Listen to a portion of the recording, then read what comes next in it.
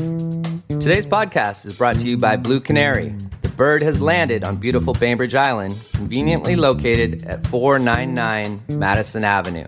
ASE Master Technician Clint Ramsey brings over 15 years of experience, award-winning diagnostic skill, and a desire to reinvent the automotive repair experience. Schedule an appointment online at bluecanary.biz or call them today at 206-451-4220.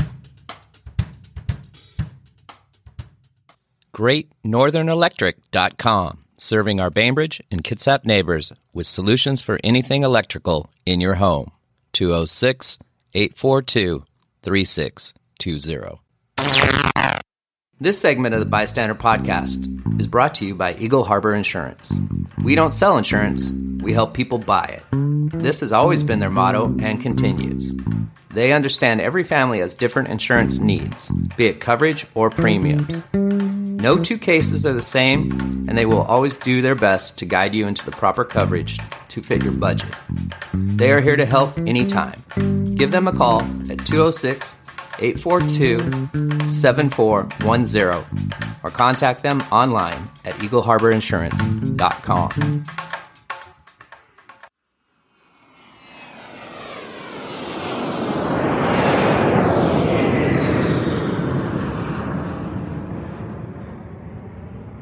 Are you a service member thinking about buying or selling your home? Whether you're active duty, a veteran, or a family member, you need a real estate professional who understands the unique challenges of the military. A Navy veteran, certified military relocation professional, prior Blue Angel, and CEO of the Repoint Real Estate Group at Keller Williams Realty Puget Sound, Scott Lever specializes in helping military families relocate to and from the Kitsap Peninsula. Call him today at 206-486-4891 or visit online at repoint.com.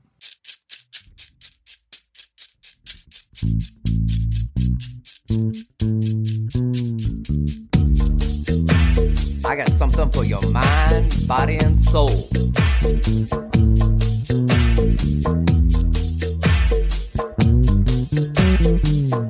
I got something for your mind, body, and soul.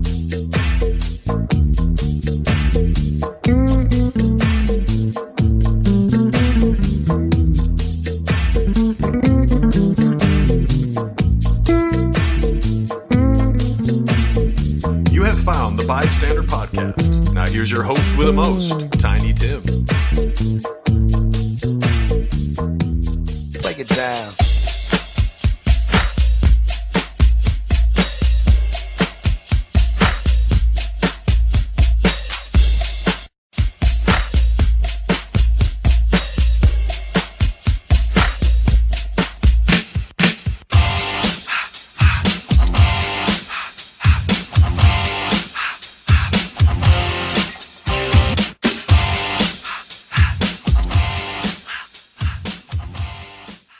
Welcome, Podcastville. You found the Bystander Podcast. Today's guest is Kol Medina, the mayor of Bainbridge Island. How you doing today, Kol? I'm feeling pretty good. I'm happy it's a Friday afternoon. Yeah, Seahawk Friday. Let's go. You a Hawk fan? I am. I'll admit it. Nice. I'm not a huge sports guy, but I am a Hawk fan. And Sounders? You like those? Yeah, although I don't have a lot of time for TV. Well, you need to get out of the game. The In my experience life. is the best thing. I went to 3 or 4 games this year, actually. Awesome. Sounders games. Can't afford a Seahawks game. Right. It's ridiculous. And when you go to a Seahawks game, it's built for TV. So something exciting happens and then everybody's standing around and you're like, what the hell just happened? Frankly, I would rather watch a football game on TV. Yeah, it's like boxing too. There's no good seats at a boxing match. There's always somebody in your way. You can't see it. But When the guys are so far away, you can't really see what's going on anyway. yeah, the price of the tickets like that too. NBA, I hear, is expensive too. But we always have our AAA Seattle Mariners. That's a cheap ticket. I can't believe how many players they've just got rid of. Did you just call them AAA? Yes. Nice. I mean, they win like 80 games and say, hey, we got to blow this up. We're not doing well. They finally have a winning season, and it's time to just get rid of all those guys. Absolutely. Makes sense. We that's the passive-aggressive Northwest vibe, Thanks for coming on. I really appreciate it. It's the first time I've met you. We had a few moments to speak before the show. It was nice to get to know you. But I'd like to share a little bit about you with the public here for people that don't know you. You've moved around quite a few places, seen a few things, lived a few places. True. Tell me a little bit about your college. You went to Stanford and then a few other places. You've been doing some research on me? I don't fact check, but I do get a little background here. I'll just start at the beginning and run through it real quick. Okay. How about that? Sounds great. I was born in the great state of Utah, Salt Lake City. And usually when I say that to people, they ask me if I'm Mormon. I was going to go with jazz fan. Well, yeah, I was a big jazz fan back then. Not now. It's been a while. A few years in Salt Lake City, and then we moved to Olympia. So I lived in Olympia for a year and a half. That's actually where I first went to kindergarten. What brought your parents out to Olympia from Utah? That's a strange move. I have no idea. Okay. It was my mom's second husband, actually, not my father. And she had just met him when she worked at the Utah State Department of Employment or whatever it was called, and he was someone coming in to get a job, and that's how she met him. Applied for 2 positions. I guess he did. His name was Bob LaSalle. And the reason why he was in there applying for a job is because he'd just gotten out of prison. So he's a career criminal, been in and out of prison since he was a juvenile. And anyway, for some reason, my mom chose him. And for some reason, they moved to Olympia. I don't know why. Let me stop you there. Women think they can fix men. That's my theory on that. I think there's a piece of that with my mom. My father, her first husband, was also not a very quality character from what I know, but I've never known him. He committed suicide when I was 2, so I never knew him. Wow. It's not a heavy weight on me. It's just, what that is. Wow. Really, I never knew him, so it wasn't like I ever had a loss in my life. Anyway, Olympia for a year and a half. My sister was born there, and then Bobby, was picked up for robbery, and there were drugs involved too. So he was just doing what he does, and he was sent to prison here in Washington. So at that point, we moved back to Salt Lake City for a year or so, and then we moved to Walla Walla. You know why I moved to Walla Walla? Prisons in Walla Walla? You got it. That's where the Washington State Pen is. See, you don't get stories like this on other podcasts. Come to the Bystander, you get the dirt. Yeah, this is the true story. I lived in Walla Walla for most of my elementary school years, visiting my I'm doing air quotes, dad in prison. My sister grew up, getting to visit her dad in prison. I have fond memories of my mom being strip searched and lots of card playing in the visiting room and lots of convicts and their wives making out in front of all the kids in the visiting room. And one of my favorites is the overnight stays. They had an old mobile home there, he was in the maximum security yard, so an old mobile home there, and you could come for an overnight stay in the mobile home. Just there under the 50-foot tall walls, with the guy with the machine gun up in the corner. So that was an interesting experience. And then he finally got out of prison, and we moved back to Salt Lake City. And then he promptly shot a guy in the head in a bar and killed him. And so then he was put in prison back in Utah. And my mom finally divorced him. And then I got to finish my youth there in Salt Lake City until I left. I actually didn't graduate from high school. I left a year early to go to an amazing school down in New Mexico called the Armand Hammer United World College, which is just an amazing place that's all about bringing young people together when they're young and impressionable and putting them up in the mountains away from their family and their lives and their countries, and making them learn to, rely on each other and be leaders and love each other. And the basic theme of these United World Colleges, there are 15 of them around the world now, is to get us all to understand that we're all human and not grow up and blow each other up. That's pretty much what the United World College is about. Does that have association with Peace Corps? It does not. No, Totally separate. Somewhat similar idea at all?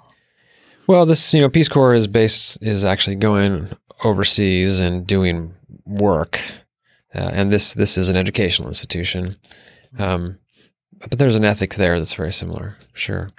When I was at Arm & Hammer, and it's not the baking soda, there's a guy who's named Armand Hammer, who helped found the school. Tough name. It is a tough name, right? Do you feel your name's a tough name?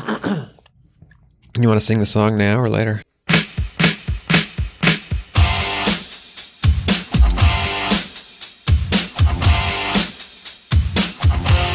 All right, nigga. Come on.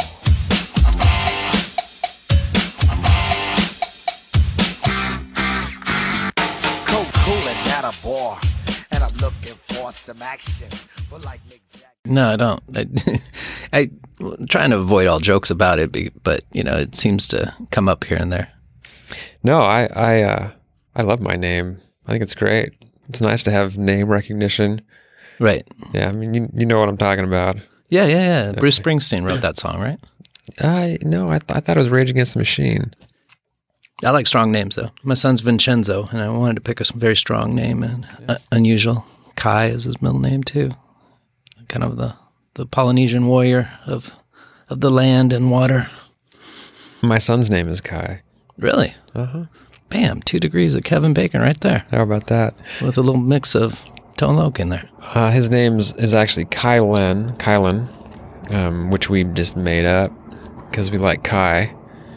But it turns out right now, it's one of the most popular names for kids in this state. I thought it was Kale. Like every kid's named Kale now out here. Really? Yeah, and there's 3 or 4 I've run across. I even ran across a kid named Trout. Huh? Only on Baybridge, huh? Yeah. No, did you hear about this? I'm sorry to take away from the schooling, but conversation's evolving into nonsense here. But there was a TSA guy who took this identification of a young girl, and I don't know how to pronounce her name, but it was spelled ABCDE.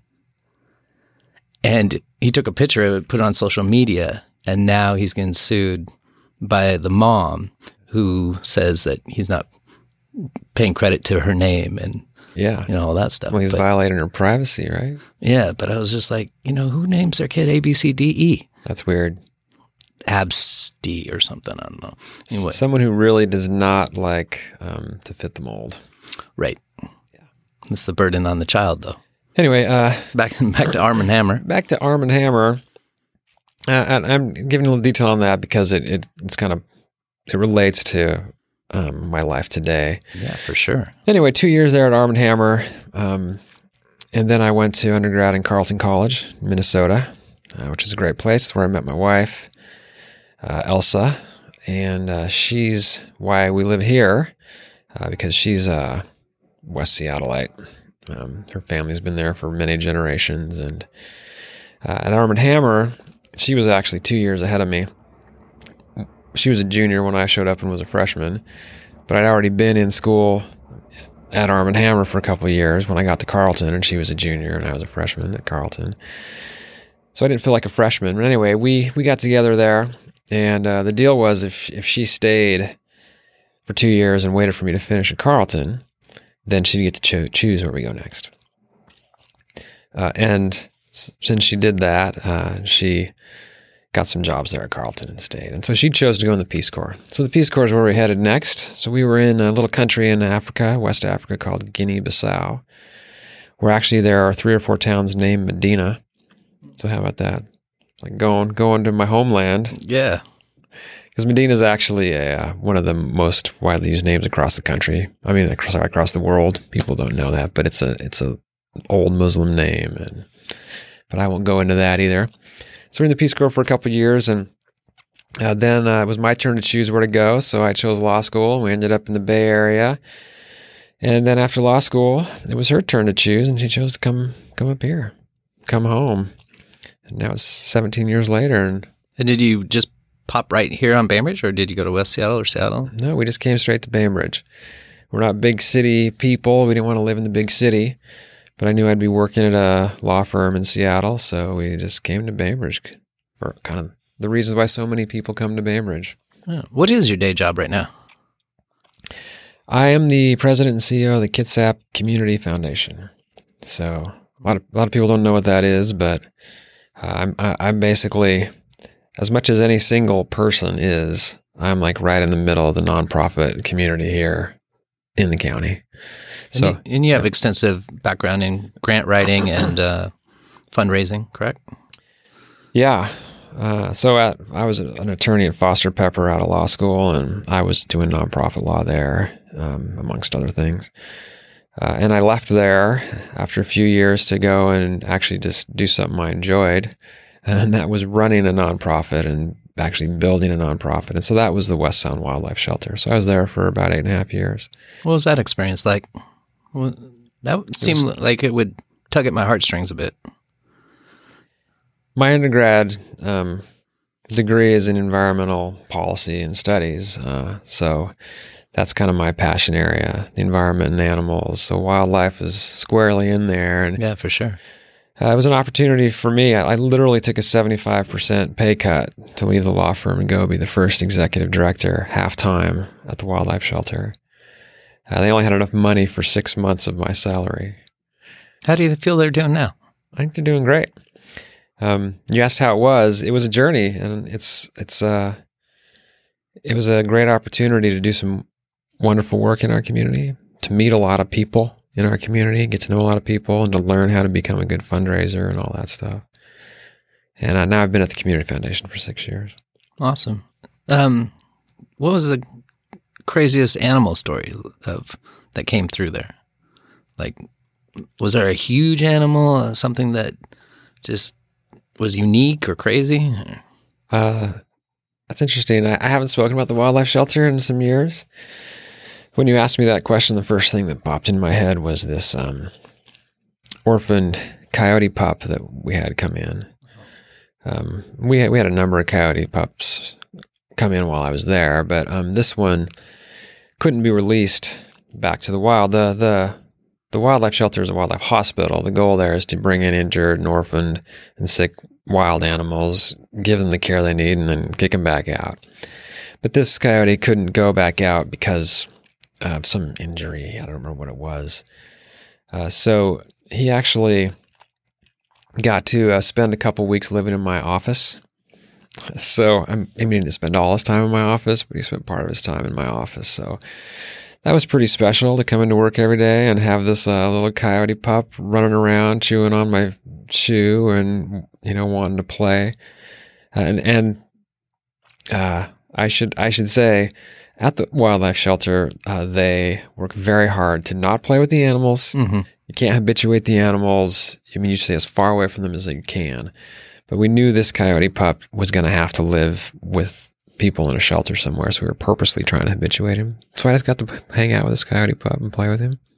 How'd that story end? Like, what happened to the coyote? He went to a facility.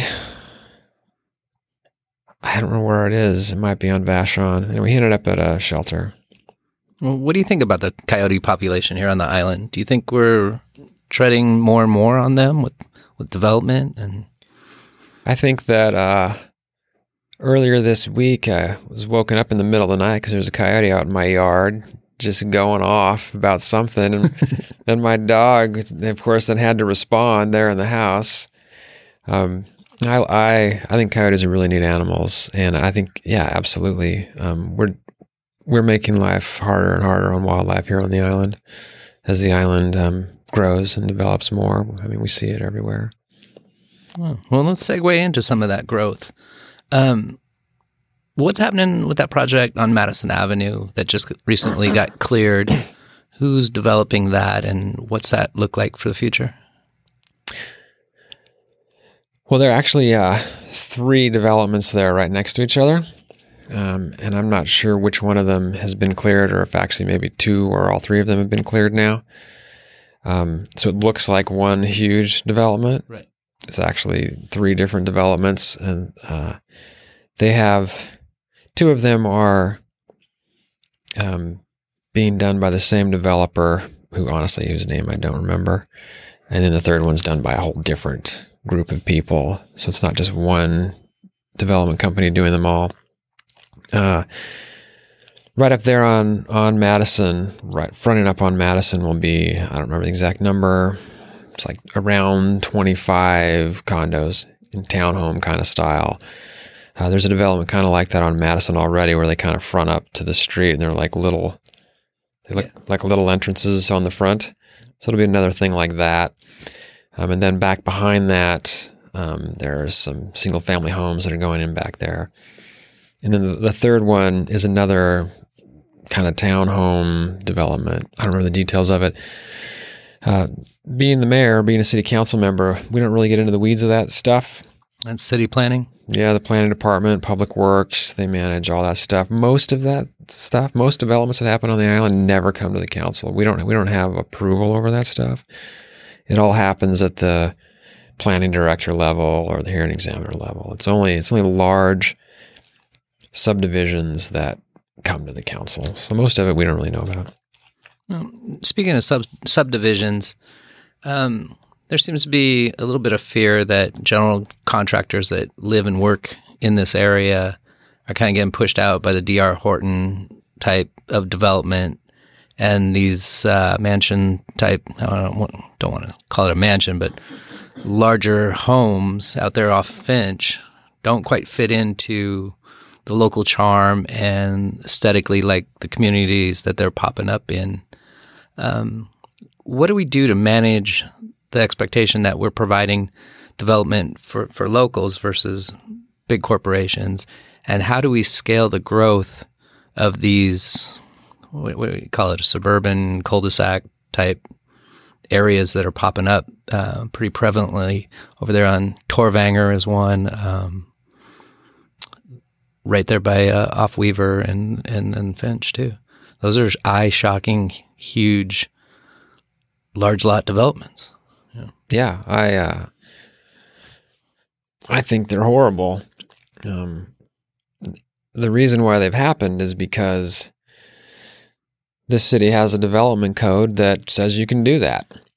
And people who, for the most part, people who live here and develop a piece of property don't do stuff like that because they live here and they're gonna keep living here after that stuff's developed. And they only have some pride in this place and they know what this place is about, and they want to make homes and developments that fit here and that people are proud of. It really is, for the most part, these outside companies, you named D.R. Horton, that come in, they don't care about the community at all. They just care about maximizing the value they can get out of that property. And unfortunately, we have a land use code that allows them to build those things they built.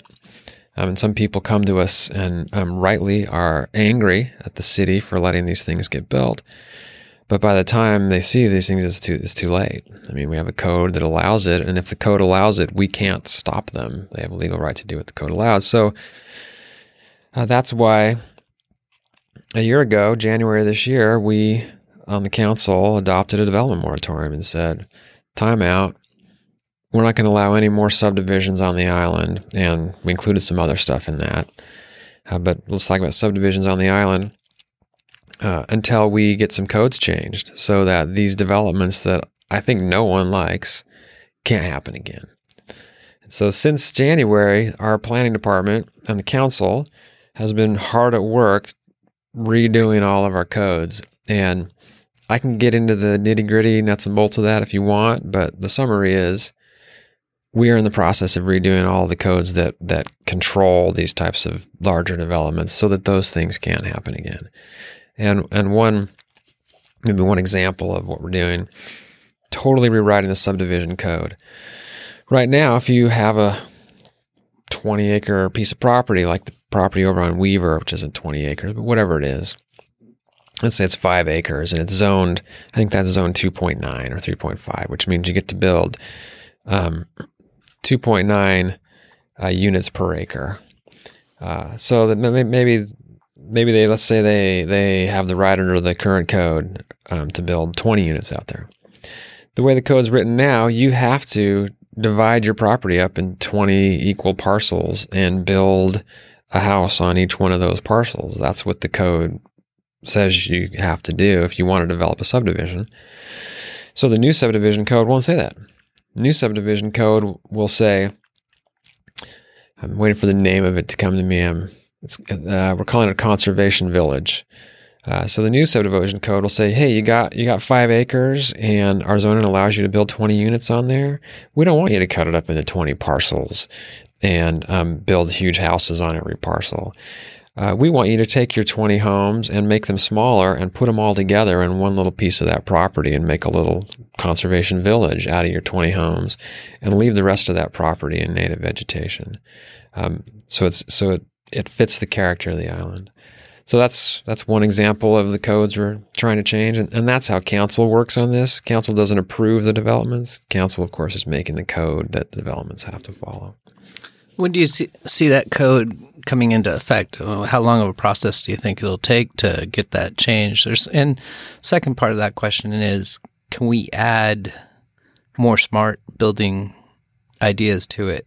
Can everything be beyond green? And, can we add solar requirements? Can we make it not the way where you choose affordable or green, but affordable, smart building practices, stuff like that? Is that coming down the pipe? And it is. How long is it taking? It is coming down the pipe. And my short answer to the first part of that question is way too long. It takes an amazingly long time to change codes. Part of it is because it's a public process. So our government systems are set up to force things to take a long time. Because you have to have a lot of public participation in these things, and you have to have a number of steps in the process. The alternative, of course, is, the council just gets up there one night and just writes down a bunch of stuff and says approved, and boom, you have a new code. Well, that code's going to suck because this stuff's really complicated, and you want the public to have lots of time to understand what you're talking about and get involved and say what they want to say about it. So it takes a long time. We've been working on it since January. I don't expect to have this new subdivision code done until next summer. So that development moratorium is still in place. It's in place through the middle of April. And if we've made enough progress by then we'll let it expire. But if we haven't, then we'll extend it longer until we get these codes made. So that's how long it takes. One of the things we're looking at in these code changes is what you're talking about in relation to green building. We, the council, haven't seen any drafts of that yet, so we don't know exactly what direction that's going to go in. We've just had some preliminary discussions about what kind of standard do we want to build into our codes for the island. Do we want to use the Living Building Challenge, which is one way of looking at green buildings? Do we want to use the LEED system, which is something more people are familiar with? There are a couple other standards out there, so there's a lot of competition amongst whose standard is the best standard to use for this stuff. And we've only had preliminary conversations about where we want to go, but that will be part of this. Let's back up here a little bit. I know you worked on city council and were deputy mayor prior to you being mayor. How did this all evolve? How did you become mayor, and what did you hope to do by becoming mayor? I'm just recently woke. No, that's all right. I'll back up a little step farther, actually. So I'm on council because some people asked me to run for council. I mean, I've had an interest in local politics. I actually ran I was on the executive board of local Democratic Party for 8 years, and I was I'm forgetting the title. I guess the chair of the executive board. So I was the chair of the local party for 2 years. And so, I definitely have an interest in government and how it works. But through that process, I actually decided that I was never going to run for office for various reasons. But then Ann Blair, who was in the North Ward position that I'm in now before me, decided she wasn't going to run again. And people asked me to run for her seat. And so at heart, I'm really just a public servant. And that's why I mentioned Arm & Hammer, because I don't know if it was already in me or if it's Arm & Hammer that put it in me. But I'm really just a public servant. I'm just a person who wants to help my community be better. And it's hard for me to say no when people, ask me to help, right? For sure. When I'm wanted. And so I said, okay, I'll run for council. And that's why that happened. And the way the mayor thing works on council, I think you understand that the mayor here, I refer to myself as a fake mayor, because the city manager really runs the city here, not me. I run the council. The council hires the city manager, and she runs the city.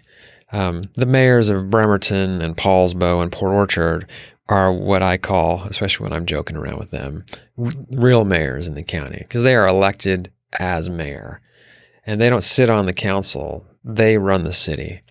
They don't have any role in passing laws. They just run the city and implement those laws. It's a different format, correct? Yeah, it's a strong mayor form of government.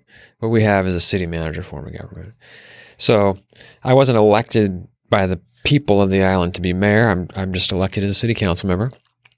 But the city council members have to choose one of the council members to hold the title of mayor, because we need, under various laws, someone called the mayor to sign all the ordinances that we pass. And we need someone to run the meetings. So that's part of my job, is to facilitate the council meetings. And we need someone to set the agendas for the council meetings. So that's my job. I'm the lead on that. I mean, we do it all together, but someone's got to be kind of the point person for setting those agendas. And we need someone to go serve on the various county boards and bodies. Go to meetings around the rest of the county. And that's a really good fit for me, because I work at the Community Foundation in Silverdale, so I'm already off in the county, so it's much easier for me to go to those meetings. And we need someone to go and, represent the city and make little speeches. And like tomorrow, I get to go and turn on the lights on the Christmas tree in the Winter Wonderland. It's an important job. But I'm mayor because some council members asked me to be mayor. How does one become deputy mayor? We try to make sure everyone on council gets a chance to be deputy mayor. So we rotate that around. The council members have to elect the deputy mayor and have to elect the mayor amongst themselves. So we try to make sure every person on council gets a chance to be deputy mayor, so they get to see what that's like. So that position is usually a 6-month position, and the mayor position is a 2-year position. But I mayor because some council members asked me to be mayor, and I said, okay, I'll do it, and they voted for me to be mayor. All right. There you go. Now you know. I got some listener questions. You up for taking a few of those? Yeah, please. Please. I feel like I've been talking way too long about myself, so let's talk about some other stuff. All right. Bystander put out, if you had one question to ask the mayor, what would it be? And I've collected a few questions from some listeners. And thank you, listeners, for putting those questions forward. I appreciate your downloading, subscribing, listening, and sharing to the podcast. First question is by John. He would like to know, how close is the island to full build-out under current zoning? And in parentheses, he put empty lots only.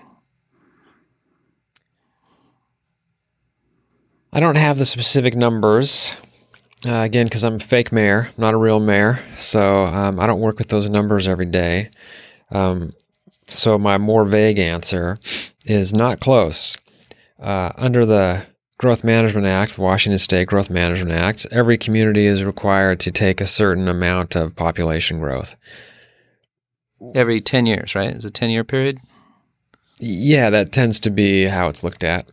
And I say required loosely. I mean, it's not clear if it's really required under the GMA or just kind of an expectation. But so I'll just use that word. There's an expectation that every county and every city within every county is going to take a certain amount of population growth and is going to take that growth and center it into urban areas instead of just sprawling all over the place. So Kitsap County has a certain amount of growth that it's expected to take over the next 20 years. I mean, there's a 10-year number and a 20-year number. And I don't remember those exact numbers, although I think I probably shouldn't speak if I don't know it for sure, but the number for Kitsap County over the next maybe 25 years, maybe these are 2050 numbers, I'm not 2040 numbers, somewhere in there is like 100,000 people. That's what the state projects the growth of Kitsap County will be. Kitsap County is about 260,000 people now. So 100,000 more people over the next 20 or 30 years. That's a lot of people. And there's a percentage of that Bainbridge is supposed to take. The current zoning on Bainbridge allows for all the growth that's expected under the GMA over the next 20 or 30 years. That zoning is already here, which is why when we just redid our comp plan a couple of years ago, we didn't have to change the zoning. And I think the number is like 6,000. Again, people shouldn't quote me on this, but whoever's listening. No fact checking. Please, no fact checking. But I think it's something like 6,000 or 8,000 more people over the next 20 years. But that's a pretty big increase if our current population is 24,000. And our current zoning does allow for that. Yeah, that makes me think of a non-listener question, but basically, how do we get over the hump of affordable housing, and are we going to succeed in that period of time in perhaps finding a solution to what seems to be near crisis situation?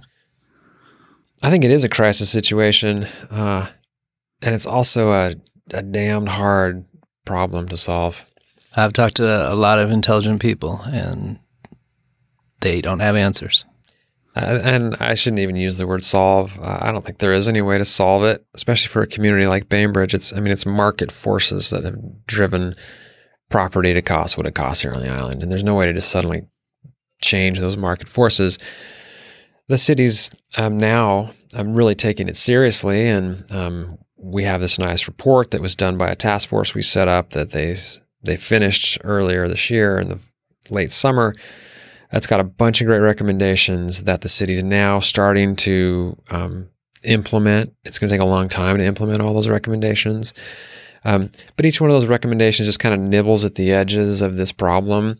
And if we can nibble at it in 10 different ways, maybe we can have a significant impact. We're not going to solve it. They're all different ideas, too. All different ideas, because there is no silver bullet for this. Yeah, and I don't think there's a model that we can look at and say, this has made this place have affordable housing. Not that one that I know. Maybe other people smarter than me, which is a few of you, but have that answer. There are a lot of really difficult questions in the affordable housing question. It sits in the center of a bunch of different desires that people have on this island, right? Like one desire is let's have some affordable housing. Another desire is let's protect our environment. Well, the more that you make it difficult to develop property because we are making them think very seriously about how they develop it and protect the environment on that property, the more expensive it becomes, just by definition. So the more you try to protect the environment, the more costly housing becomes. It's not a direct correlation. I'm not saying that's the main reason why housing is more expensive. I don't think that's the main reason, but it's a reason. So there's this trade-off there. And that's tough. I think the majority of Bainbridge Islanders want both. They want more affordable housing, and they want to make sure we maintain our character and our environment. And I don't know there's a way to do both. Yeah, well, keep trying. Sal writes in specifically, what can an average citizen do to make the city of Bainbridge Island a more diverse and inclusive place to live, work, and visit? So Sal listens to your podcast. Shout out to Sal.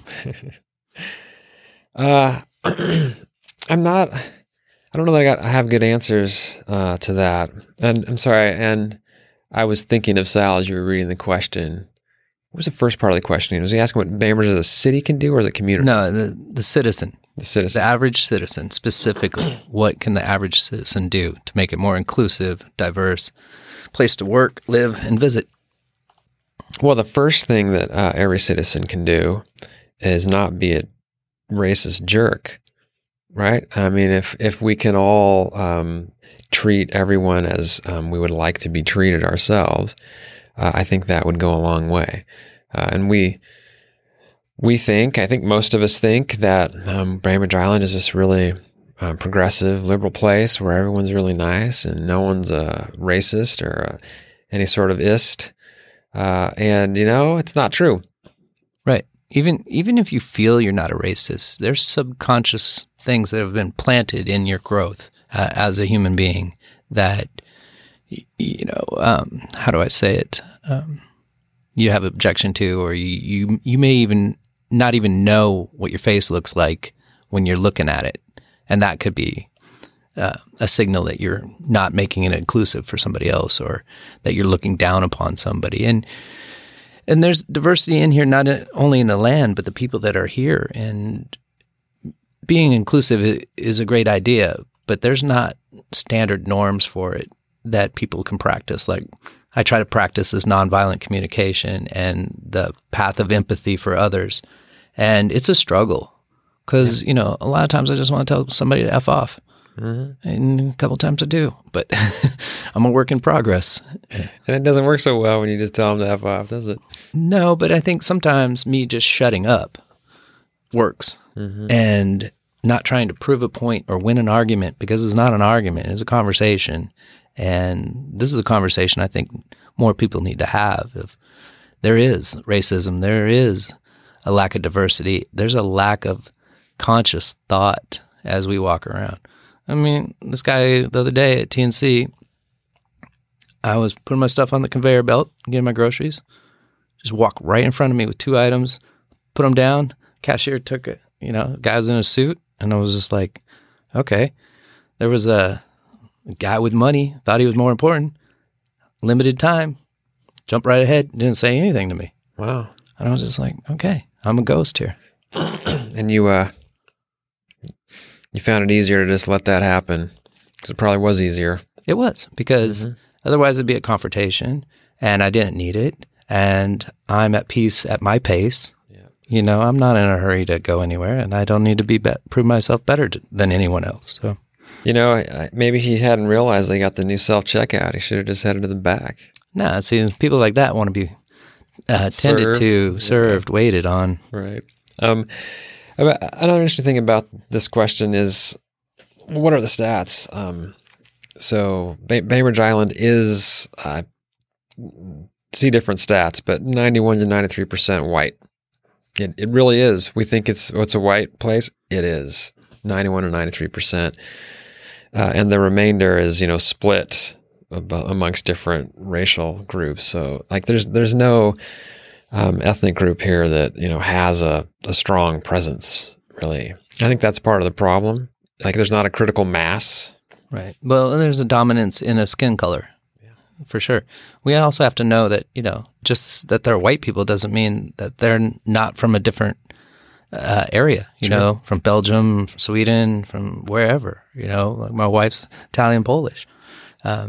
There's diversity within the white culture as well. And we all need to just treat each other as humans. Can I add just one little thing? Yeah, add as much as you want. When my wife and I were in the Peace Corps in a little country called Guinea-Bissau, it's literally one of the 10 poorest countries in the world. There weren't a lot of white people in the country. In part because it was so poor, there was no business there. So there weren't like a bunch of white people doing business there. Really, the only white people there were expats, people there working for nonprofits or the Peace Corps. Mm-hmm. And all those expats drove around in their Land Rovers and for that place, fancy cars, and didn't really, interact with the people. They weren't out on the street. The only people out on the street who were white were the Peace Corps volunteers. And it was really weird.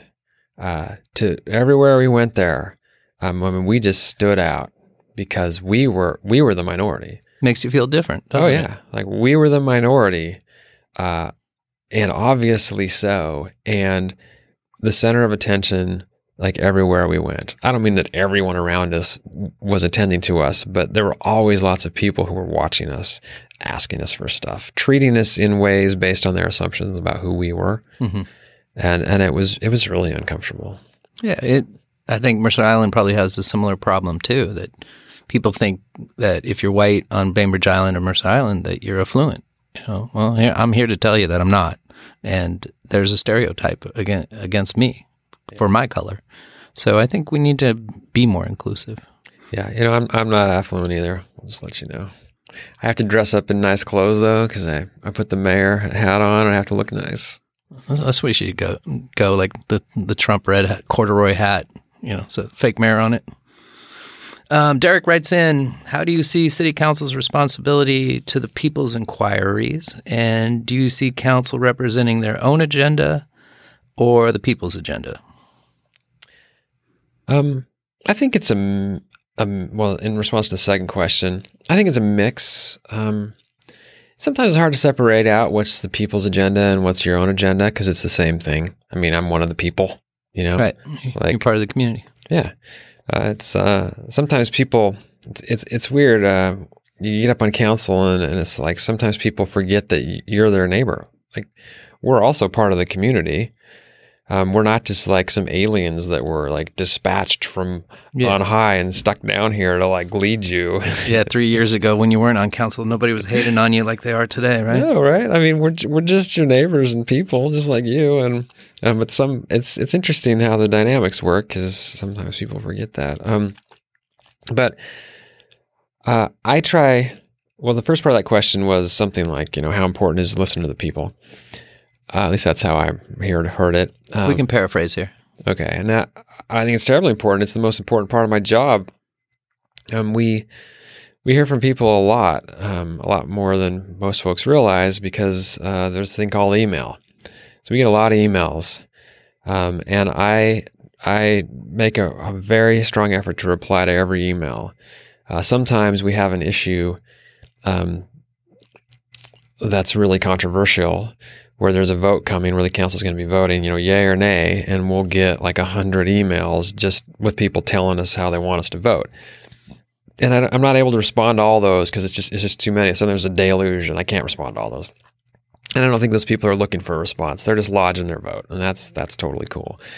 But other than that stuff, I respond to every email I receive to let people know that I've read it and I've heard them, and if I agree with them, I tell them that. If I don't agree, I try to explain to them my perspective on it and why I feel differently from what their perspective is. Because that's my job, right? We're here to represent people and to explain the city to people who are looking for answers. So I take that really, really seriously. I'm surprised at how few people call us. We get very few phone calls. It's mainly email. And then who people show up at meetings and give public comment there. Like when you guys have your 2-hour open office session, like you have coffee and tea at TNC on Saturdays. Yeah. How many people show up to those conversations? It's different. Not that many, frankly. I started that. When I got on council, I started doing that. There wasn't anyone doing that when I got on council. I love that idea. I mean, you got to do it, right? You got to just be accessible somewhere. It's easier than making separate meetings with 100 people that emailed you and just say, hey, this 2-hour period, you can come sit down and talk with me. And that's it. I appreciate this. I mean, I sent you an email, you responded promptly, and we're sitting down having a conversation. And that's what communication is. Yeah. So, I mean, it's the most important part of the job in my mind. And it's interesting you picked it up. The office hours is good for folks and for me. For the reason you said. Otherwise, I have to schedule things all over the place. So, right. And you got hobbies. Tell me a little bit about this mountain bike thing you do. What kind of racing is that? So I'm a pretty serious mountain biker. There are 2 race series around these parts for mountain bikes, and I do both of them every year. One's called the Voodoo Series. I don't know where that name comes from. The other's the Northwest Epic Series. And the Voodoo races tend to be shorter, so they tend to be 10 to 15 miles long. maybe 1,000, 1,500 feet elevation gain. Oh, so this is mountain biking. It's not velodrome. No. This is out on trails in the mud, mountain biking. Shout out to my girl, Courtney McFadden. Yeah. I was her high school soccer coach for a long time. Oh, yeah? She seems to be doing quite well and getting through injuries and still rocking it. I never really knew about this this sport in this capacity until I saw her doing it. Yeah, it's finally coming along as a recognized sport on the world stage. The Northwest Epic Series races that I do are longer. They're 30-mile races, 3,000 to 6,000 feet elevation. What's it like to breathe like that when you're on a bike? I don't know how to answer that. Well, you take a lot of short breaths, deep breath. You just normal, not thinking about it. No, in a race, you're breathing most of the time. You are breathing hard, and those are fast, short breaths. I don't know. That's the way my body handles it. Is it something you practice, the breathing exercises? The only thing I had to practice with breathing was learning to belly breathe. It really helps. Yeah, for sure. I'm still not a master of it. I practice mindfulness, and I try to go through these breathing patterns in the mornings when I'm out on trails, and it's difficult at times. And I appreciate that about Bainbridge Island more than anything is the fresh air right here. We're surrounded by water, and the wind blows through here, and the fog settles in, and it's pleasant. It is an amazing place. Back to that question, though.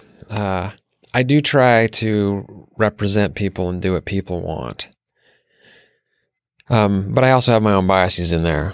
Like I already mentioned, I have my degrees in environmental policy and studies, and at heart, I'm an environmentalist, and it's important for me to work to protect our environmental values and functions on the island. Thankfully, I'm in a community where that's important to most people. So I think that when I'm doing that, I am representing most people. Then, of course, that's not all that's important to me, but just to pick that as an example. But something on council that's really hard is knowing what the majority of people want. When there's a issue in front of us, a lot of the stuff we deal with, no one cares about.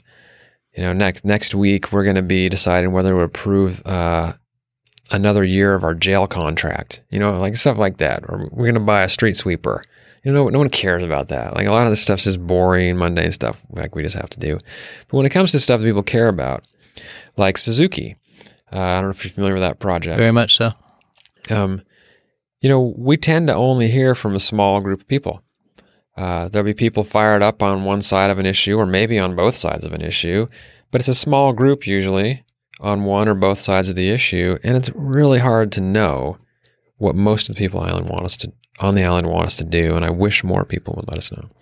Is there some way we can vote on initiatives and just send me an email and tell me, tell me how you feel about it. So where are we at Suzuki right now? I think there was something out in the Kitsap Sun regarding that there's some plans drawn up for developing that property at this point. Yeah, the plans are actually the same plans that we had a year ago or whenever that was, that we decided to take on Olympic Property Group as our development consultant or development partner for this. So at the time we took them on, there was just a conceptual site plan for 50 to 60 units out there. And now OPG's gone through and done a lot of the studies that you need to get done to get through the permitting process. Because just like any developer, if the city wants to develop that property, we have to go through the permitting process with the city, just like anybody else. Right. So OPG is doing that process for us that we need for the permitting. And so they reported to the council a couple of weeks ago on their progress.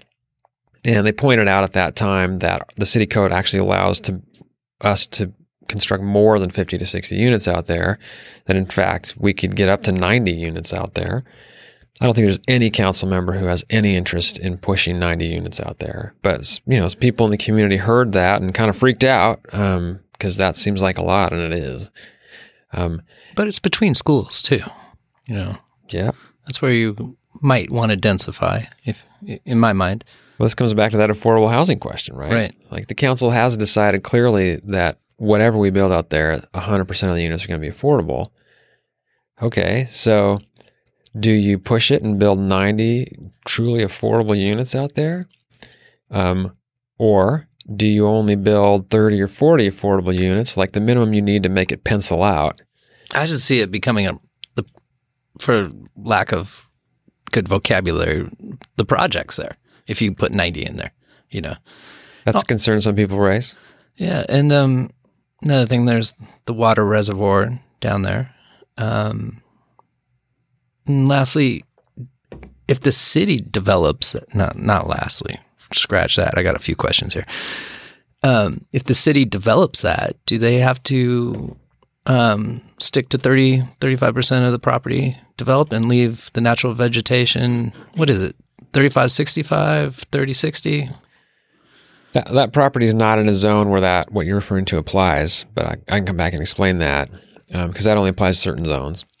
That property is not in that zone. We've already decided that the maximum development footprint on that, as it turns out, will only be 30 to 35% of the property. So 65 or 70% of that property, the council's already decided is not going to be developed. So this question of 30 units to 90 units is all within that like 30% portion.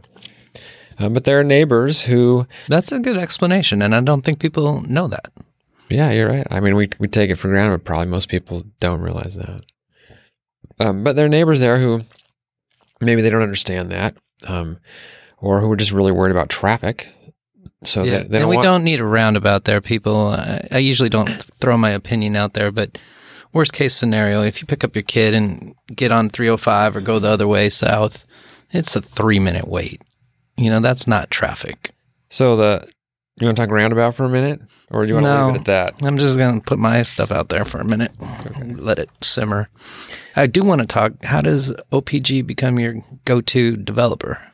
Oh, well, a couple of years ago now, we put out an RFP for proposals for that property. What is a RFP? Request for proposals. So it's just a piece of paper that says, hey, we're looking for someone to tell us cool ideas. So it's an open bid process? Kind of, yeah. We're just like, hey, we got 14 acres. We think we'd maybe like to do some affordable housing. Just give us some ideas for what you think would be cool and good for the community to build out there. And so we got 4 proposals in. And one of them was from a group that included Olympic Property Group. And it was Housing Kitsap and Olympic Property Group. And I think Housing Resources Bainbridge was part of that group. But the memory's a little fuzzy now. And they proposed building a bunch of affordable housing out there. And the city council looked through the different proposals and chose that one. So we brought them on and said, all right, you're the group of folks who we think have the best idea. We'd like to work with you to get this property developed. So it was a decision we made through an open process. And then it got slowed down because we wanted some environmental studies and other things done. And then we finally got to the point where we needed to move forward with doing something. And it became clear the city's not a developer. We don't know how to develop property. We know how to permit property, but the city's never developed anything. So we needed to hire someone to do that. Just like, if you had 5 acres and you wanted to develop it, well, you'd probably hire someone who knows how to do that, right? So we hired OPG to be the person to do the development work for us. And then Housing Kitsap is supposed to come in and actually get the tax credits or other, financing mechanisms in place to purchase the property and build the affordable housing units. But Housing Kitsap is now not in a position to do that. So right now, the uncertainty is we need to find a new development partner to come in and actually buy the property once it's gone through the permitting with OPG. Someone else will buy it and build the affordable housing units. So we just created a subcommittee of the council to basically interview some new development partners and pick a new one. That's where we're at. All right. David writes in, what unintended consequences do you foresee from council's attempts to thwart growth? It's from David. It's hard to see unforeseen, isn't it? Yeah, I don't actually think the council has done anything as a council that is an attempt to thwart growth, honestly. I haven't. I I don't do anything on council just to stop growth. I think there might be some council members who approach it that way, but I don't think it's a majority of council. So I just want to be clear on that point. But that's not to say that we haven't done some things on council that do get in the way of growth. So some of these really strong environmental protections that we put in place, those get in the way of unlimited growth. That's not why I support that stuff. I support that stuff because I support protecting the environment. So maybe I'm sorry, I'm an attorney. I like to make these distinctions, but I think maybe the unforeseen consequences of these strong environmental protections we put in place include that it does make growth more difficult. So that's not the point, but that does happen. Maybe for some council members, that is the reason why they do it. Maybe what he's getting at with that question is affordable housing. And so it goes back to what I was already talking about. The more difficult it is to develop, the pricier it's going to be for homes on the island. But that's not the main driver of housing prices on the island. I mean, really, it's the market that drives it. I don't know of any other unforeseen things. No, we can't see them. We can't see into the future. Right? We can hope and guide and take the horse to water, but we'll see. Stevie G, sports. What is Kobe's plan for homelessness on the island? And I got another question about that later. Yeah. The city doesn't have a plan for homelessness. That's the honest answer. There is no City of Bainbridge Island homelessness plan. The city has this plan I referred to earlier. It's called our Affordable Housing Task Force recommendations. You can go to the city website and see this really fine report that this task force made and all the recommendations for affordable housing. That's not a homelessness plan. Thankfully, we don't have, compared to other municipalities, a lot of homelessness on the island. So it's not something the council or the city has been forced to deal with. It's not the highest priority. It's not. I guess that's a short answer. Yeah. Bob Drago, whoever you are, wrote in, and I know you're not a listener. When are you going to build a homeless shelter to take care of our homelessness? Mm-hmm. There's no plans to do so. I guess that goes with the last question. We don't have a homeless plan. And there's resources in Bremerton and Kitsap County that are overview of that include Bainbridge Island too, where people can seek assistance, and they can start by going to a helpline or housing resources Bainbridge, and then get that ball rolling. Well, and I'll add that none of the I might be mistaken on this, might be forgetting something, but I believe that none of the governmental jurisdictions in the county, cities or the county, run any homeless shelters. That's not what those governments do. I think it's more transitional housing and assistance. So Housing Kitsap is its own independent governmental agency. It manages 900 units of affordable housing around the county. Shout out to them and Mrs. Jewell. You guys are doing a great job. And I'll just add, for people who don't know this, 100 units of those 900 units that Housing Kitsap manages are here on the island. We have 100 units of affordable housing here on the island managed by Housing Kitsap. Is that like rhododendron apartments? And can you name another? Yeah, rhododendron, and I just visited them all earlier this year. One of my quirks is I can't remember names for the life of me, but... You heard it from Tiny Tim self here on the Bystander Podcast. It'll help with your memory there. Don't forget me. Okay. Hey, Janice wants to know, when is the new police station going to be built and completed? I would like to know that too. Hopefully, most people have cottoned on by now that the plan is for the city to purchase the old CHI Franciscan building. And that's located over there behind Walgreens or across from the fire station? Across from the fire station. So CHI used to be in that building that they built across from the fire station, and now they're over behind Walgreens. So we want to purchase that property from CHI Franciscan and remodel that into our new police station and court facility. So the court would also be in that building. Yeah, the courthouse, the lease is up soon, right? Yeah, I don't remember exactly. Maybe a couple of years. Not so far out. Again, don't quote me on the years, but No fact checking. thank you. But not so long. The timeline on that is the city council approved doing that a few months ago, maybe half a year ago now. So we had, under the law, we have to get an appraisal of the property, and we as a government entity spending taxpayer dollars can only purchase it for what the appraisal is, or up to 10% above the appraisal. But by law, that's what we have to purchase it for. So we got an appraisal done, and CHA got an appraisal done, and there's a difference in the appraisals, and so we're trying to find a way to purchase the property in that middle zone. Is there a backup plan? No, that's the plan, is to buy that property. We'll stick with the plan. Then.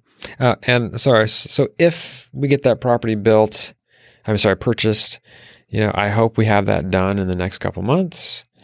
Then we need to move into the stage of getting all the design work and architectural work done and getting it built. And I think the consultants, the architects, thought that would take a couple of years. Okay. Let's speed this up here a little bit. Sherry wants to know what did you want to accomplish the most as mayor? I can't say that I had any. Well, okay, that's interesting.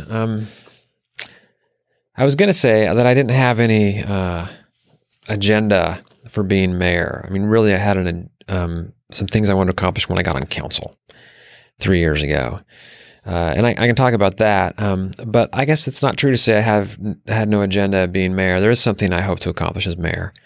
And that is maybe two things. Trying to get more stuff done on the city council level. And we have a council this year that has given itself a heavier workload than I think councils in recent years. Certainly than councils during my first 2 years on council. So we're working hard. In my first 2 years on council, our meetings started at 7. We were often done by 9. Maybe we'd go to 10 on a late night. Now, our meetings... multiple meetings a week, though, don't you? I mean, we meet every Tuesday, once a week. And you don't have auxiliary conversations? As a council, we meet once a week. There are a bunch of other committees and boards we're on and stuff. But as a council, it's once a week. Now our meetings start at 6. They usually go until 10. They're usually 4-hour meetings every week. This week we started the meeting at 5 because we knew it was going to go longer than 10. So it was almost a 5-hour meeting. And the reason why these meetings are longer now is because we've given ourselves a big workload. We're trying to get a lot of good stuff done for the community. How many hours a week do you think you work on council stuff? It varies, but on average, around 15. Some weeks are more. Some weeks are a little less. Well, you guys are accomplishing a lot at that if it's only 15 hours a week. Yeah, and maybe I'm underestimating that, but that's what I tell myself. Maybe I'll ask your kid and your wife how much time. The other thing I want to accomplish as mayor, one is try to get a lot of stuff through. I run a lot of meetings in my life, and I feel like I'm pretty good at running meetings and keeping agendas straight and keeping people focused. And so I hope as mayor I'm able to do that and get us as a group to move through a lot of stuff in an efficient way. But the other thing, yeah. I could tell that about you because like Tuesday, meeting adjourned and you dropped Mike and hit the door like like a road runner. Yeah. It's over. We're done. And Tuesday, last Tuesday, Joe, deputy mayor, was running that meeting. He's run a couple because he kind of wanted to try it on. Shout out to Mr. Dietz. Yeah, Mr. Dietz is a good man. The other thing I want to do as mayor is just try the best I can to maintain a good amount of camaraderie and civility amongst the council members, and to bring into those meetings a bit of humor and a little bit of informality, so we don't all take ourselves too seriously. So you planted those guys in costumes that one? No, but I wish they'd come back. It'd be fun to have more. Shout out to the masked people. Yeah. So those are some of my goals as mayor. What happened with that guy that you threw out at one time? Oh, he's been back. I won't name him, but I could. He's a regular. Oh, okay. Like good space guy he is. Well, let's talk about relationships and get off these questions here from the listeners for a minute. What went down with Doug leaving, and what do you see was a difficulty with the city manager and council working together to the extent where he bounced? There's a piece of him leaving that most people haven't paid attention to because the focus goes to his comments in the Kitsap article about a particular council member. But he was actually thinking of leaving for personal reasons. Yeah, his family's down in California. Yeah, that's what I tell people for sure. Yeah, his last child. I mean, all of his children had left the area, and his last child left in September, and so all of his kids are down in the Southwest, California, Arizona, and I think way over in Texas. His wife, just due to some personal issues, really needed to move to sunnier climes. Let's just put it that way. Climbs, that's cool. So he had he had personal reasons to go. So I think he'd been thinking about that for a while anyway. Well, I mean, he told me as much. But then I think some tensions that and I don't think it was he personally. I think he in his position was having with some council members was maybe enough to, get him to leave sooner than he might have otherwise. Well, let's talk about a little bit, and let's be a little critical for a change, and talk about council members. And, 3 of them, I believe, have been put up on ethics charges. Maybe that's a self-serving interest. Maybe they're subdividing their lot before certain land issues come in or whatever. I don't pay attention to that too much.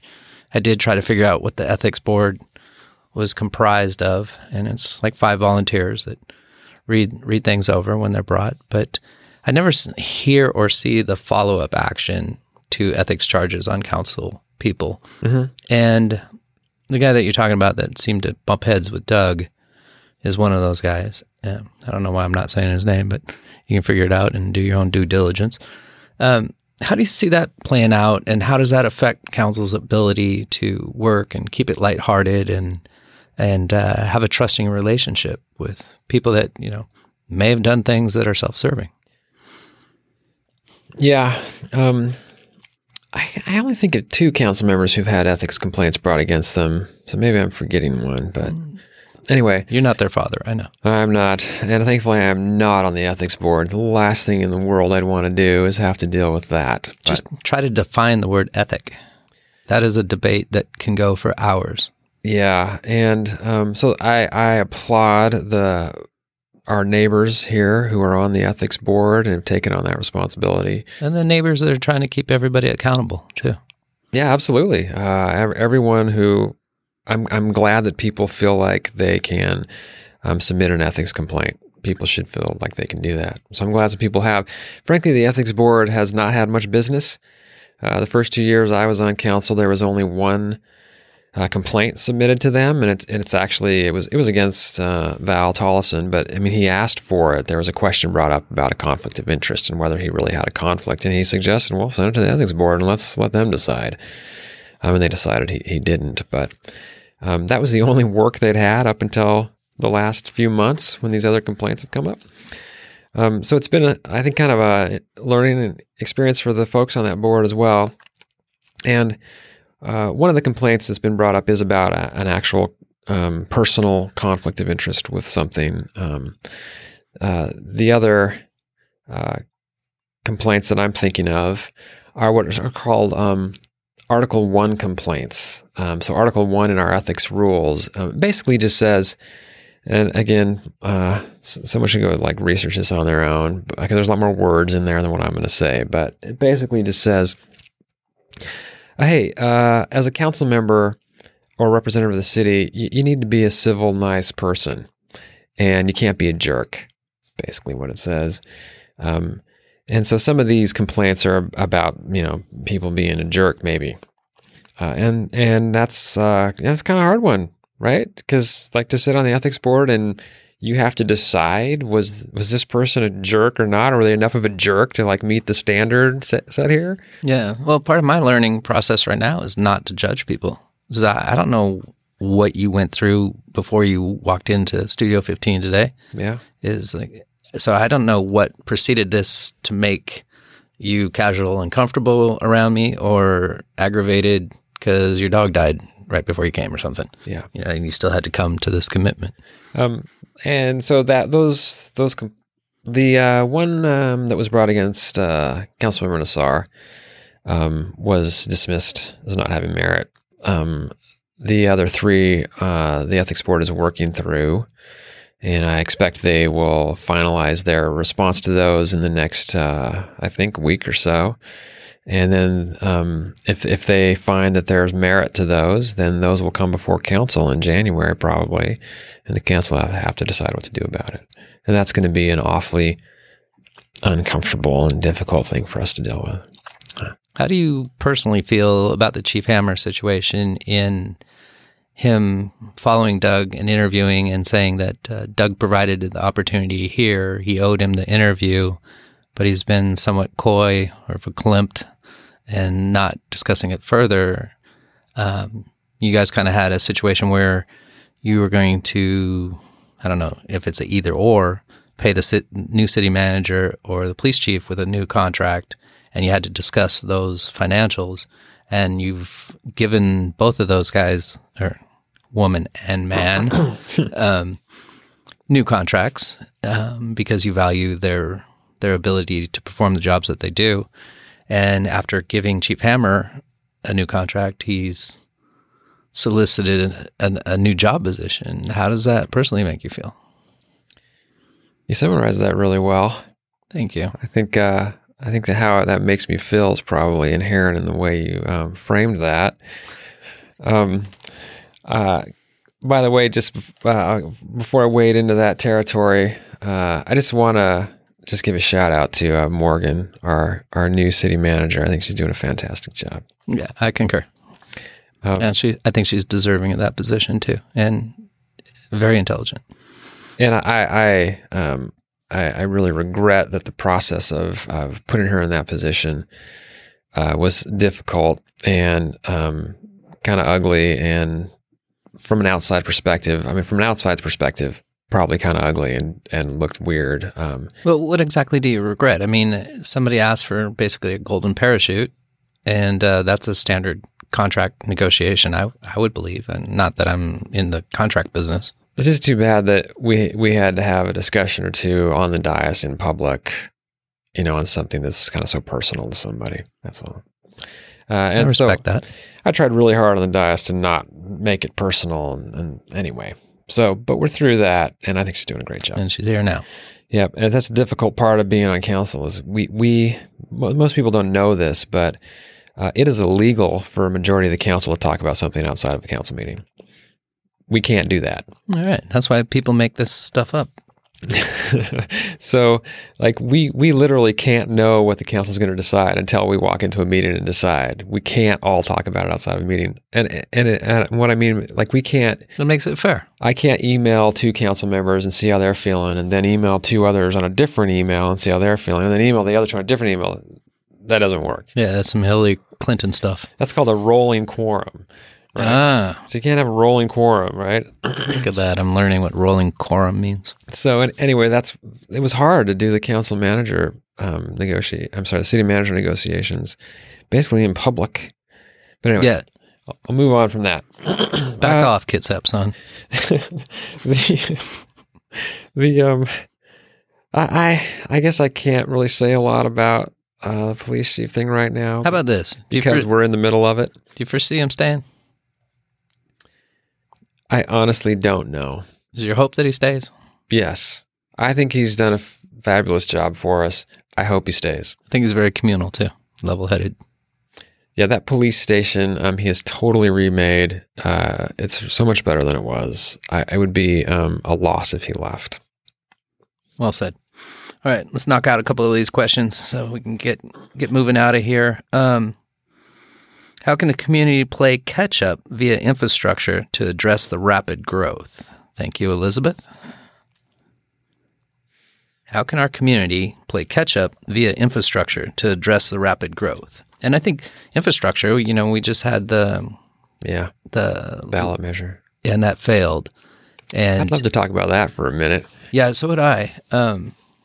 Maybe we have two conversations, part one and part two. If Yeah, we're time going permits. over. You want me to keep talking? Yeah, I do, because it's not at a natural ending here. But let's get to the mobility levy and talk infrastructure, and we'll leave it at that for today, and schedule part two for next week. I'll be happy to come back. Awesome. I don't know if I can next week, but sometime soon. All right. Tomorrow it is. Thank you. Well, I'll be at Winter Wonderland if you want to come over. I'll be lighting the tree. I just went to Enchantment at Safeco. That was pretty cool too. Infrastructure. So infrastructure. We got roads, we got trails, we got boats, we got bicycles, we got mobility issues. We have a bridge to nowhere that never happened. Yeah. People are very divided on this. I think the levy was, very close. So I assume that she's referring to non-motorized infrastructure. And I'll say that because, well, either it's referring to that, and maybe she's also referring to the highway. But when we look at city streets, that infrastructure, the road infrastructure for the city, not including the highway, which we don't control, that's the state. Our road infrastructure is really quite good in terms of how that's measured. Level of service standards is the word, LOS, level of service. Yeah, but there is a false sense of security on the shoulders. And yeah, but just talking about cars, right? Like just car infrastructure. There's a model that was made for the city's traffic some years ago. And so you plug into that model all the roads and all the development allowed to occur in zoning, and you run it and you say if 20 years from now, all the development that's allowed to occur in zoning has been built, what will the traffic look like on the island? And the answer from that model is there are only going to be 3 intersections that fail their level of service standards, that are like so crappy that people are going to be pissed off because they're waiting in long lines at these intersections. One of them is the Sportsman's Club New Brooklyn intersection. That's the reason. A lot of traffic on that road. That's the reason why the city's putting a roundabout in there. It's not for today's school traffic. It's for 20 years from now when it's all built out. The model shows that that section is going to fail unless we fix it. So that's why it's in there. So that's a done deal. The roundabout's coming. We've approved having it designed. So the council will have more discussion about whether we're going to actually build it. But then is that something that goes to vote with the people, or no? That'll just be a council decision, and so we'll probably get a lot of concerned folks about that on both sides, and that's fine. I can see both sides too. Like I said, it's only about 3 minutes for me to get from the roundabout to 305 or down to High School Road when I pick up my child from school when we have extracurricular activities after school. But I can also see that, we are going to grow. And if we're going to go up to 30,000 soon, Sportsman Club is the highest traffic driven road on the island, because 305 is, like you say, a state issue. And a lot of folks might not have cottoned on to this yet. One of the other intersections that's projected to fail under that track model in 20 years is Wyatt and Madison. We're actually going to put a roundabout in there next year. There's going to be a new roundabout there. Wow. Wyatt and Madison. It's going to be what's called a mini roundabout. So it won't be as big as the high school one. It'll be a little smaller, but there's going to be a little roundabout in there. I wasn't around when all that drama hit, but I heard that was big bone of contention with people on the island. But I live off High School Road. Don't come looking for me, listeners, but I don't see any problem with it. It works great. Yeah. And before that roundabout went in, that traffic, I know the traffic still gets backed up during high school drop off and stuff, but it was much worse before that roundabout. It's a vast improvement. Anyway, so maybe she's speaking about non-motorized transportation or questioning that. There are lots of theories for why the ballot measure failed. I think it would have passed but for one thing. And that is how it was worded in the ballot. Yeah, I thought it was poorly written. And I went to the thing down at the Island Center, the informational meeting about it. And I think the first thing that popped up in my mind was specifically where's the money going at, what street, what widening, how big is the sidewalk going to be, how big is the bike lane going to be, is it a false sense of security for me? Because there's certain parameters what I think a sidewalk should be, how much a bike lane should be, and then movement for cars within that space. Now all of a sudden the road is extremely wider. And I know that you have, nature on each side, right? Yeah. And then you have the Kobe main systems, that are getting flushed and all that pipe work and the runoff and stuff. And I think it's very complicated. So I wanted to see specific details in that levy. But I did, if I can put this out there, I did vote for it because I think even though it seemed like it was $1 million a block and it takes 7 years to get barely anywhere, we have to start somewhere. And infrastructure is important, and it makes quality of life on the island better. And if it was maintaining trails, bike lanes, making more non-motorized accessibility for people, and just safety, just walking to your mailbox to get your mail, not winding up in a ditch. And then all the tragedy that happened on Finch Road, and there's a couple people that have been hit in crosswalks. And here's my shout out to council. Let's get some reflective crosswalks going, around the high school and high traffic areas, because fog, sunlight, daylight savings time, the goth look is still in where nobody's wearing reflective stuff. That's interesting. No one's ever suggested that to me before. I'm around the schools. I live here because it's a very walkable island. I prefer not to be in my vehicle. But when I am in the vehicle, I do have sight problems at times. And then there's some kid in a black hoodie with black pants and black shoes and not even looking, just assuming the cars. And a few old ladies got hit, in crosswalks on the island last year. So. Yeah. Well, I feel similarly to everything you just said. On the ballot measure, certainly there are some people who didn't vote for it because of what you just referenced. It didn't have specifics. I think a lot of people didn't understand. There is a very specific non-motorized transportation plan for the island. It's a big, long chapter and a big, long document, very dry. So there is a plan, and the council did pass a resolution that said, hey, if this ballot measure is approved, here are samples of what we might spend it on. And we had to choose. Do we say we're going to spend it on exactly these things, or do we say, here's examples of what we're going to spend it on? That was a decision. And a reason to say specify exactly is to put to bed concerns like what you've raised, right? But on the other side, if we had specified everything, there would have been people who said, well, I don't care about that crap. I'm not going to vote for it. Yeah, it goes back to being inclusive, right? Yeah. Like if you put something down in the north end, the south people aren't up for it, right? So there's that issue, right? If you specify, you give, so it's that issue of there are people who's like, well, there's nothing in my neighborhood. I'm not going to vote for it. And you give people something to hate, right? Like ballot measures often fail because there's stuff in there that some people really don't like, so they organize a resistance to it.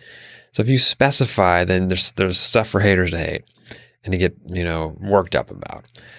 Also, if you specify, then you got to deliver.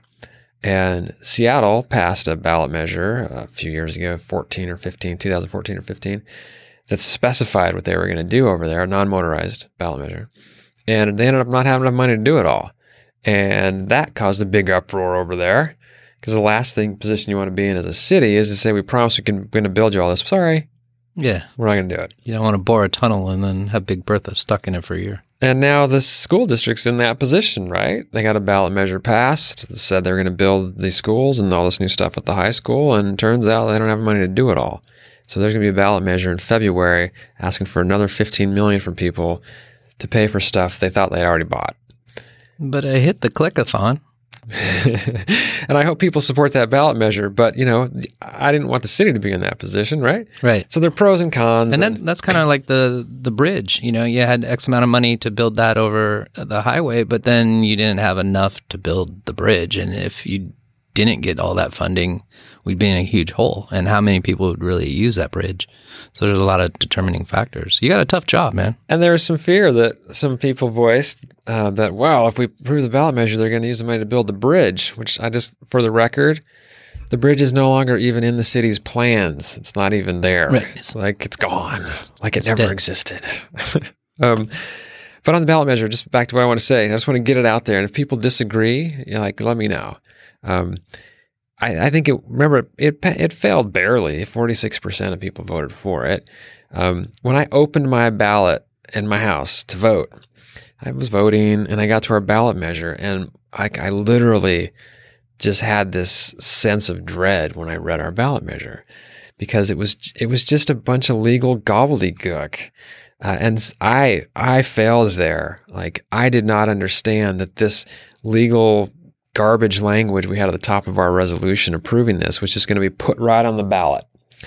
So what was clear from that legalese was raise your property taxes. What was not clear was what the hell we were going to do with it. The words non-motorized improvements were buried in the middle of it, but there was no mention of bike shoulders, sidewalks, safe trails to school. Yep. There was no mention of that anywhere in that language. And we hired a consultant to come up with a title for it. So we have this cute title, the Safe Mobility Levy.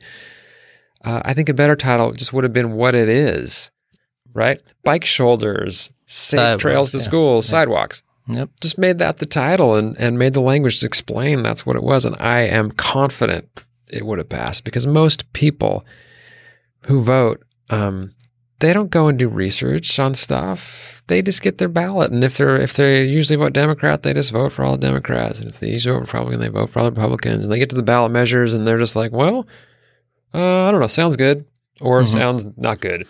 I'm for guns, against guns. Yeah. Right? But yet that's 13 pages or 31 pages of information there that gives you the details. Most people don't pay attention to it. And so I think we just screwed up in the language, and it would have passed but for that. All right. Well, I think I'm going to stick this out for a little bit if you got time to spare. Oh, you want to keep talking? Yeah, I do. Because you already missed your deadline, you think? Yeah, I think so. All right. Here we go. Erica writes in, how and when can we get cleaner power generated instead of using the current 60% fossil fuels? I think that's even fuel shipped in from another state, correct? Montana. Yeehaw. Yep. That's a great question. Joe Dietz, where are you?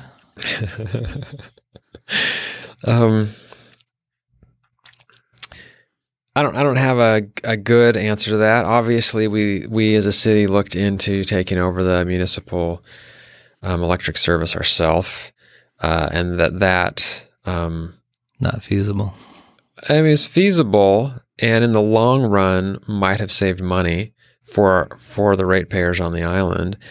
Might have saved money and given us control over our own electricity. Would have all been hydropower, 100%. And could have given us the potential to, invest in our own stuff, invest in our own solar power as a city and wind power maybe. But it was a big might. It would have been a big gamble. And most of the people we heard from, a clear majority, hated the idea, just detested the idea. Well, you would have to buy all the equipment fresh, right? And that's a huge outpour of money just to get started. That's right. But you bond it, right? So you bond against the future income you have from people paying for the electricity, right? So you buy it all up front, and then you got to pay off these bonds. The beautiful thing about it is once those bonds are paid off, well, boom, suddenly your power is a lot cheaper. Because your electricity, your municipal electric utility is no longer paying those bonds, so your power rates are going to go down because we don't have to pay that anymore. So long term, it would have been cheaper. But for many people, the idea of the city being in charge of something as crucial as power was just a no-go for them, which I totally understand. So anyway, that was one answer to her question, but that's not going to happen. At least I don't think it's going to happen. Let me add to that question. How do you, what are the possibilities of farming solar, like maybe teaming up with Friends of the Farm and putting solar panels out in some of that communal pea patch and garden space, and then also writing up maybe something to the agricultural code, like that huge clear cut in sands. Now that all that light is present, could we have enforced some type of rule or guideline, law, whatever you want to call it, that says you have to put X amount of solar panels up if you're going to have that much agricultural space? You can tell me if that's a good idea or a bad idea. Well, no, there are a few ways to answer that. So, I'm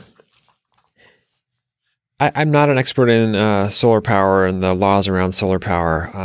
I would be surprised if there weren't, some way to create a city-owned solar farm. I believe it has been done in some other cities around the state, so I think that is possible. It would take some capital to get that started, right? That's the hard thing about solar is it's all upfront capital costs. So somehow we'd have to get the capital to do it. And while I've been on council, no one's brought forward a proposal for how to do that. What about windmills in the water? Yeah. I don't know. I mean, I've never thought about that.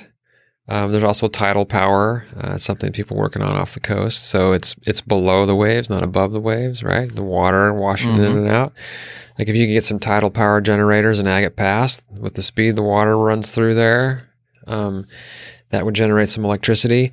I think when you're trying to do anything in the water, the environmental oversight, the permitting just becomes like a crushing weight.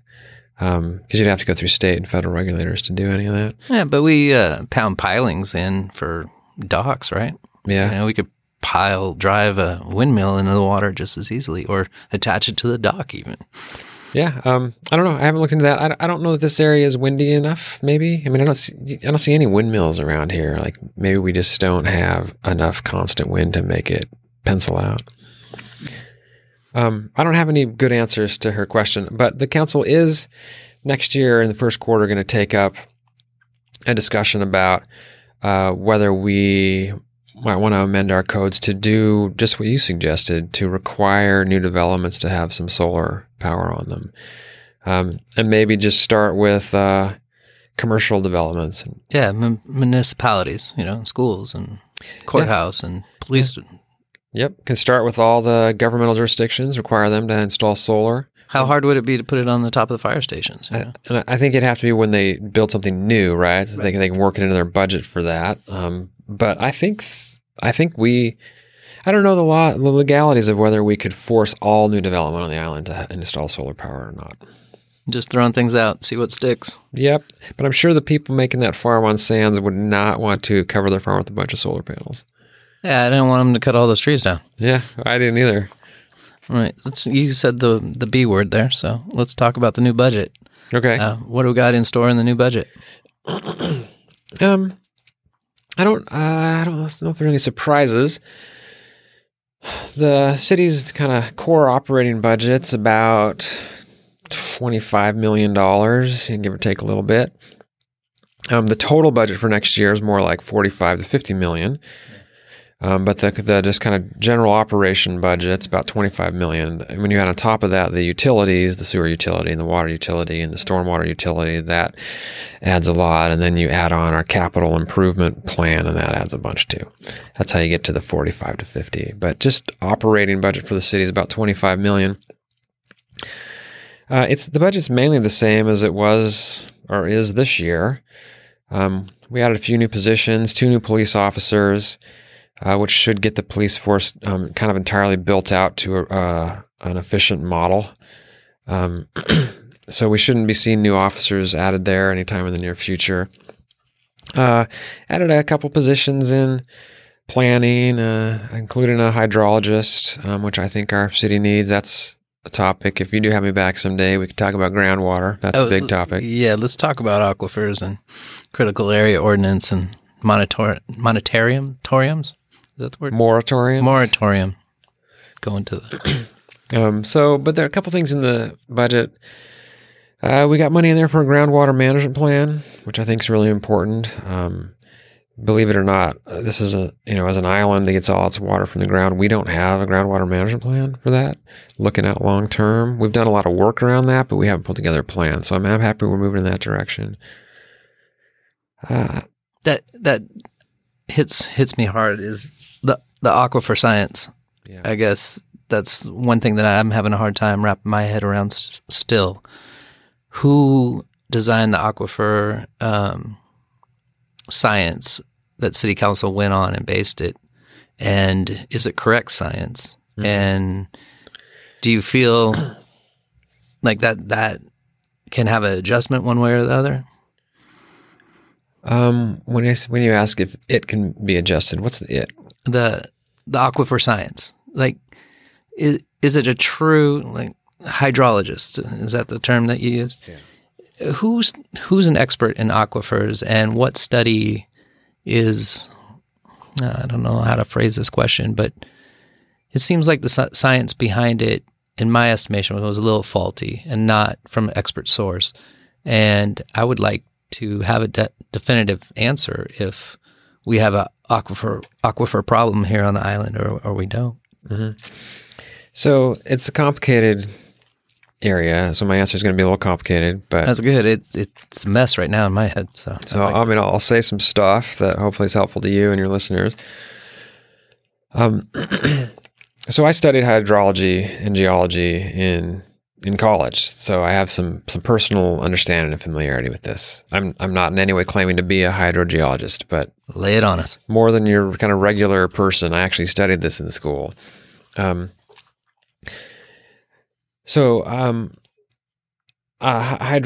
and groundwater science, in my opinion, is far from an exact science. I mean, of course it is. We're talking about stuff that's hundreds of feet under the ground. No one can actually go down and see it. So it can't be exact. But there's a lot of science around it. There's a lot that can be known. And so we have had a number of studies done for the island over the last 10 or so years. Those studies have been done by experts who are as good as any experts in this. There aren't better experts, I believe. One of the studies, or at least maybe more than one, was done by the federal government, the United States Geological Service, so the USGS. That's what they do. They're the experts in this. The most recent study was done by Aspect Consulting, which was paid for by the city. This is what they do. They have hydrogeologists on staff. They do these modeling and these studies. I think they're as much an expert in this as anybody could be. I think they would say, I think they would agree with what I'm saying, that it's not an exact science, right? You can do your best to create models around how the aquifers work, but you can't know for certainty. And so that's one of my that's one of the reasons why I think we need to pay a lot of attention to our groundwater, because it's not exact. We do our best, or they do their best to model it, but it's not exact. And in the last study that was done by Aspect, maybe 4 years ago, give or take a year, they basically said what USGS had said. You guys got plenty of water. We got a lot of water that falls in rain on this island, and we got a large land mass on this island compared to the population. So it's a lot of water that falls on the land. And in their model, in the modeling, they model how much just runs off into the sound and how much goes into the ground and is sucked up by plants and goes away through perspiration out of plants. And they model how much just goes down into the aquifers. So it's all modeling, right? No one can actually go and know all that for sure. But based on that model, they say, look, you got plenty of water. Like, I don't remember the exact numbers, but, it's like you get 50 billion gallons of water a year that goes into your aquifer, and, you only use 2 billion gallons a year, you humans. Those aren't the right numbers, but it's something like that. But Aspect said, yeah, you got plenty of water, but hey, look, there's still stuff we need to study. There's stuff that to really understand this better and have more certainty, you need to study more. One of their findings was 20 years from now, or maybe it's 25, but sometime in the kind of that time range, according to their model, kind of the middle scenario in their model, like their models, right? You can run them with different inputs and you'll get different answers. But kind of the most likely scenario shows that in 20 or 25 years from now, our streams will have 40% less water in them. That's because stream flow is directly related to groundwater. That water you see in the streams, unless it's just been a big storm that dumped a bunch of water, between storms, that water you see in streams is water just coming out of the ground. It's just your groundwater that shows up in the stream. And so they believe, under the most likely scenario, we'll have 40% less water in our streams, which also means 40% water in our wetlands. So we will have fewer wetlands and lower streams. Well, that's concerning to me, right? That shows that something is changing and not in a good way in terms of water. And so they think that should be studied more. And the other really concerning thing to me is climate change. And they mentioned this in their report as well. And they say, like, well, we don't know what's going to happen with climate change. And climate change could just totally screw our model because we don't really know how to model that, right? They make some guesses about how to model that just based on current science, but no one really knows. One thing that science believes and that we're seeing already is we're going to have drier summers, right? We're already seeing that. And that means two things. It means less water going in the aquifer during many months of the year, while at the same time more water is coming out of the aquifer because more people are watering their lawns and all that stuff, right? So less going in, more coming out in the summers. And climate change modeling also shows that we're going to have bigger storms. We won't have, the modeling for our area is that we won't have less rain overall, but that rain will come in bigger chunks. Instead of our Seattle, like 2 weeks of light rain and mist, we're going to have 1 day of a deluge delivering the same amount of rain as that 2 weeks. When rain comes that way, a really significantly higher part of it just runs off into the sound. It doesn't go in the ground. So they say in their aspect study, that's an issue, and we haven't really modeled well for that. You guys need to keep studying that. So sorry, this is kind of a long answer, but those are the reasons why we don't have any, I believe, we don't have any sort of groundwater emergency. We got plenty of groundwater for what we're doing now, and for growing some amount in the future. But as the climate changes, we need to pay as much attention as we can to our groundwater and make sure we're really monitoring it, and that we really have a plan in place to make sure that we use it as fastidiously as possible, so that we still have no groundwater problem 4 generations from now. And, if we're just thinking about 1 generation from now, well, we don't need a groundwater management plan for that. It's going to be fine. There might be some problem areas here or there, like the south end of the island doesn't have the same aquifers we have on the rest of the island. So there have been some limited problems in places, but for the most part, we'll have plenty of water generation from now. But if you want to think long term, 4 or 5 generations, we have to act now to make sure that we're going to be okay then. Sorry, that was a long answer. No, it's very articulate. I'm going to hit you again, though. Okay. Creosote Park and the Superfund. Talk about long answer and not success in my mind. It seems like nobody's ever actively working out there. Yep. And, there's actually creosote railroad ties on the beach right next to it, and it's going to 30 years. It's Yep. like, why don't you pick up the log with the creosote right in front of the project within the 30 years that you've been working on it? And why do I see nobody alive working on that? And then I see the seawall is kind of like a fake steel or aluminum seawall that's just rusting out. And when I walk the beach down there, and it's a great area too, there's nothing but dead sea life washing up. Mm-hmm. And it's really concerning to me. And on the other side of Cali Cove there, on the other side of the ferry, I see these clams that are just on steroids. And I'm wondering why one side of the ferry terminal is dying rapidly and then the other side's growing huge. 2-part question. What's the plan for that site, and how do we manage that and improve it? Is it under our jurisdiction or a state type thing? And secondly, I know the ferry system has put in their 10-year plan for the new infrastructure. what kind of fuel upgrades does that include? Are they using the cleanest fuel? Because that area is in and out. And off the spit there's some decent salmon fishing. And, I just would like that area, since it's so highly traveled and part of my environment and part of my community, I would like to see that area cleaned up. Yeah, you should be concerned about the Superfund site. I think it's kind of a forgotten thing by a lot of people. Did you use the word Superfund when you're talking? Yeah. I don't know. Well, it is a Superfund site. I mean, a national Superfund site. And it's very complicated, more complicated, frankly, than I understand. I've been briefed on it a few times.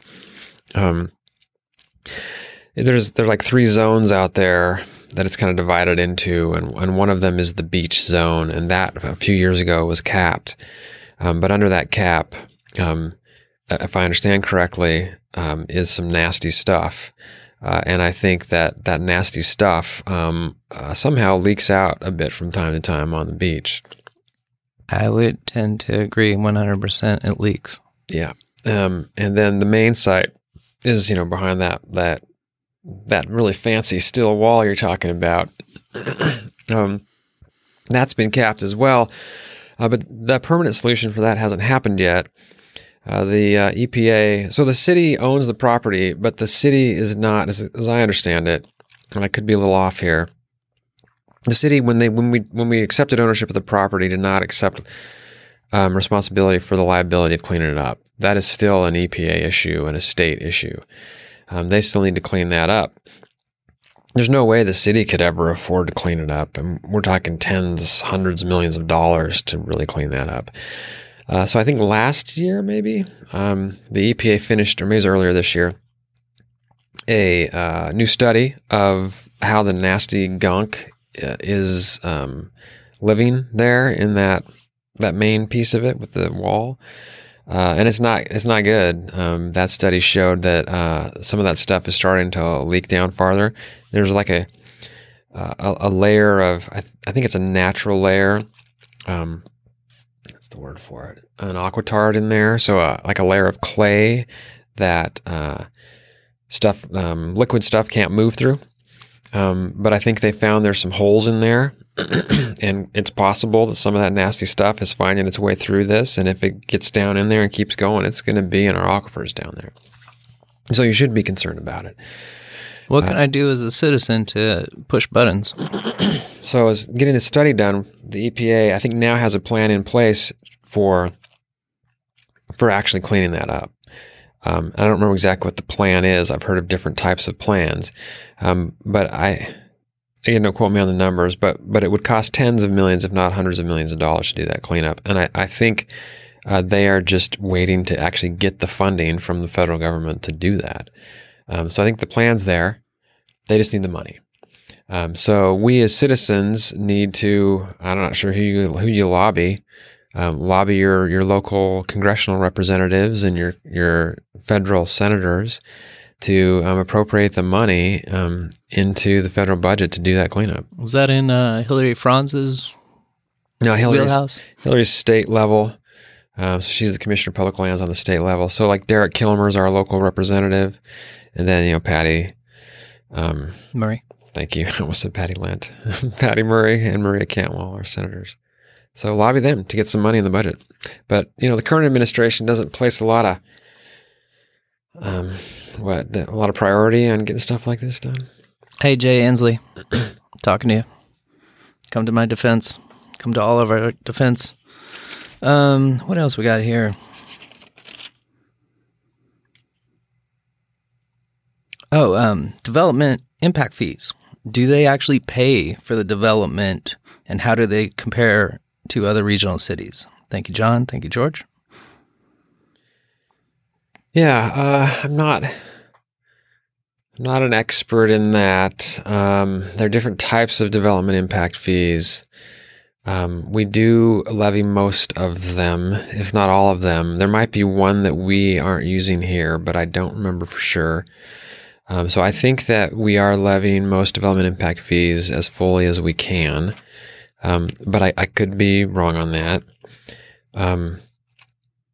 By the way, I should tell you, for some specific questions like this, like if you want to follow up and shoot me an email, I don't know if you ever follow up with your listeners, but absolutely, I'm here to help. Then shoot me an email with some things like that are very specific, and I can just send that off to city staff, and they'll give me a clear answer.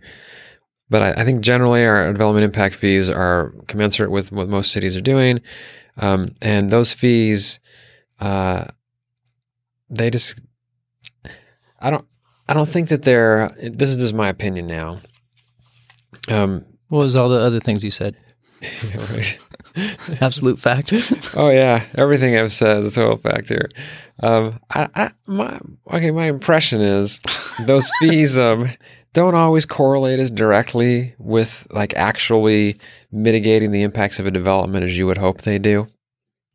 Right, and it drives me nuts every time I hear Creosote Park or development trigger words.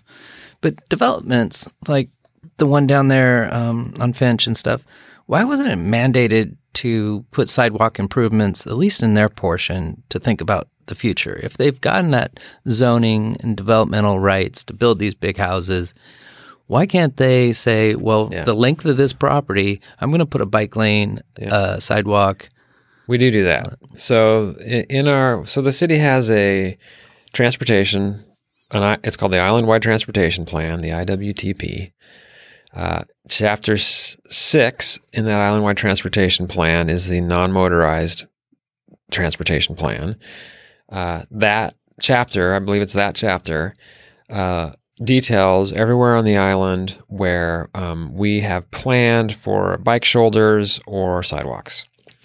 And then you tie that's tied into city code that requires any development, I think above a single-family residence. This might not apply to a single-family residence, but like a larger development. If a larger development is fronting on a road that plan says needs to have a bike shoulder or sidewalk, then they have to build it. So on Finch, that's interesting. I hadn't thought about it, but yeah, I don't see them building sidewalks. So it must be that our Island-Wide Transportation Plan does not call for sidewalks there. Okay, let's put that on the to-do list. Yeah, maybe. Yeah. It's an interesting question on this island. Do we want sidewalks everywhere? Where do we stop the sidewalks? Because once you start building sidewalks, it doesn't feel like a quaint rural place anymore. Well, I think in densified areas, where there's a lot of people, the walkable area, I guess, like the infrastructure around the schools, the library, the pool, the shopping center, downtown Winslow. There was a huge project downtown to get sidewalk and parking improvements a few years back. I think it's still quaint if it's filled with people actually using those sidewalks and those bike lanes. I'd like to see something personally on the come up from Eagle Harbor there, around that corner, and make a little bit of space, because I know there's a lot of bicyclists from the south end coming to catch that ferry, and it's not an easy bike ride. And a little wobble, and there's fog, and it's kind of a low marine area there. That's a dangerous place. Yeah, I'd like to start something right there.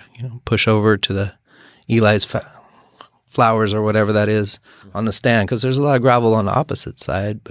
And now there's a lot more traffic at that garage as well. So there's a little bit of stop, wait, and be very careful coming around that corner. Yep. Anything you want to ask me? I guess not. I feel kind of spent. I didn't realize we'd be talking for 2 hours. Yeah, I knew you could last. There's no city council session. Somebody asked, why did we incorporate, and can we unincorporate? What are the advantages of one or the other? I'll answer that, but I just remembered a very important thing. I got to be home by 5:15 because my wife has to leave tonight and go to something. Okay. So we're going to make this the last one. And I live all the way at the north end of the island. I don't know how to get past, so I get to be stuck in that traffic at night in the evening. And why don't I do something about that, Cole? I get asked that a lot. That's a whole nother subject we could talk about. Anyway, so the question was, why did we incorporate? How can we unincorporate? Was that basically the question? Yeah, and what are the advantages of one over the other? So the incorporation happened back in 1992 or 93. I wasn't living here at the time. My understanding from what people have said to me about the reasoning for that, and folks might remember it was a really close vote. Like it wasn't even 51% of the vote. It was like 50 point something percent of the vote. So it was tight. I had heard a story the other day from Ian Ritchie that before the police department only could rule downtown Winslow. That's right. And they came from Port Orchard or Bremerton or something like that. Right. Yeah.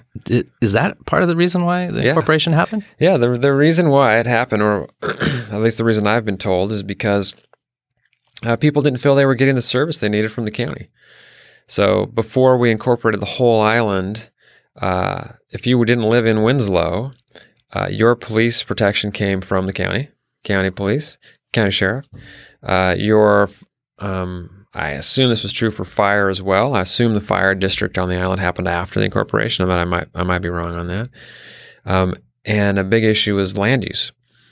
So before we incorporated, everything outside of Winslow, the land use that could happen there, that was all controlled by the county.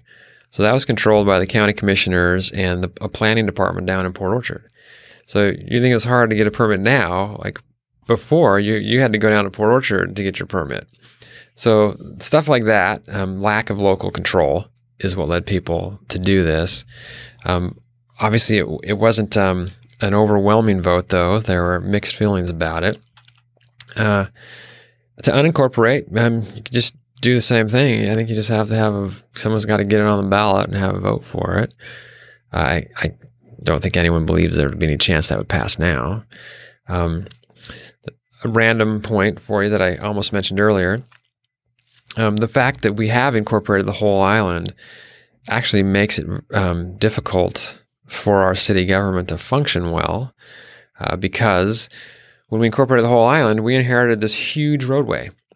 Most cities only include densely populated areas. They don't include a bunch of rural stuff, right? So most cities don't have to include in their budget providing services, for this huge roadway.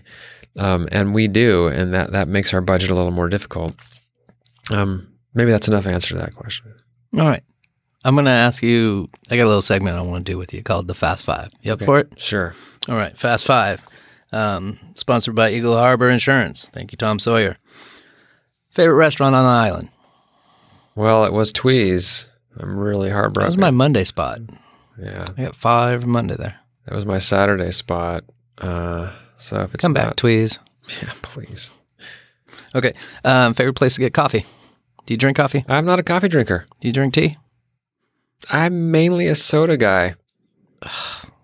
They're raping the water, right? Pepsi and Coca-Cola. Yeah, and they're also like destroying my insides. Yeah, let's get you off that. Is there any soda helpers out there? If you could have one superpower, what would it be? I just dropped a bomb there. Yeah, I've never thought about that. One superpower. Well, this first thing that pops into my head. It'd be really cool if I could fly. That would be fun. Favorite trail on the island? I guess it's the Grand Forest. That's not a very unique answer, but that's my answer. Yeah, we're cutting that out for the affordable housing soon. Is that what I heard? That's why we bought that years ago, so we could build housing. Last question. Would you be open to rickshaws by the ferry or a bicycle share program on the island? Yeah, absolutely. All right. Kol Medina, thank you for your time. It was a pleasure making your acquaintance. I look forward to seeing you again and talking to you soon. Thanks a lot for having me. I appreciate it. My pleasure. You've been listening to The Bystander. Be kind. Break it down.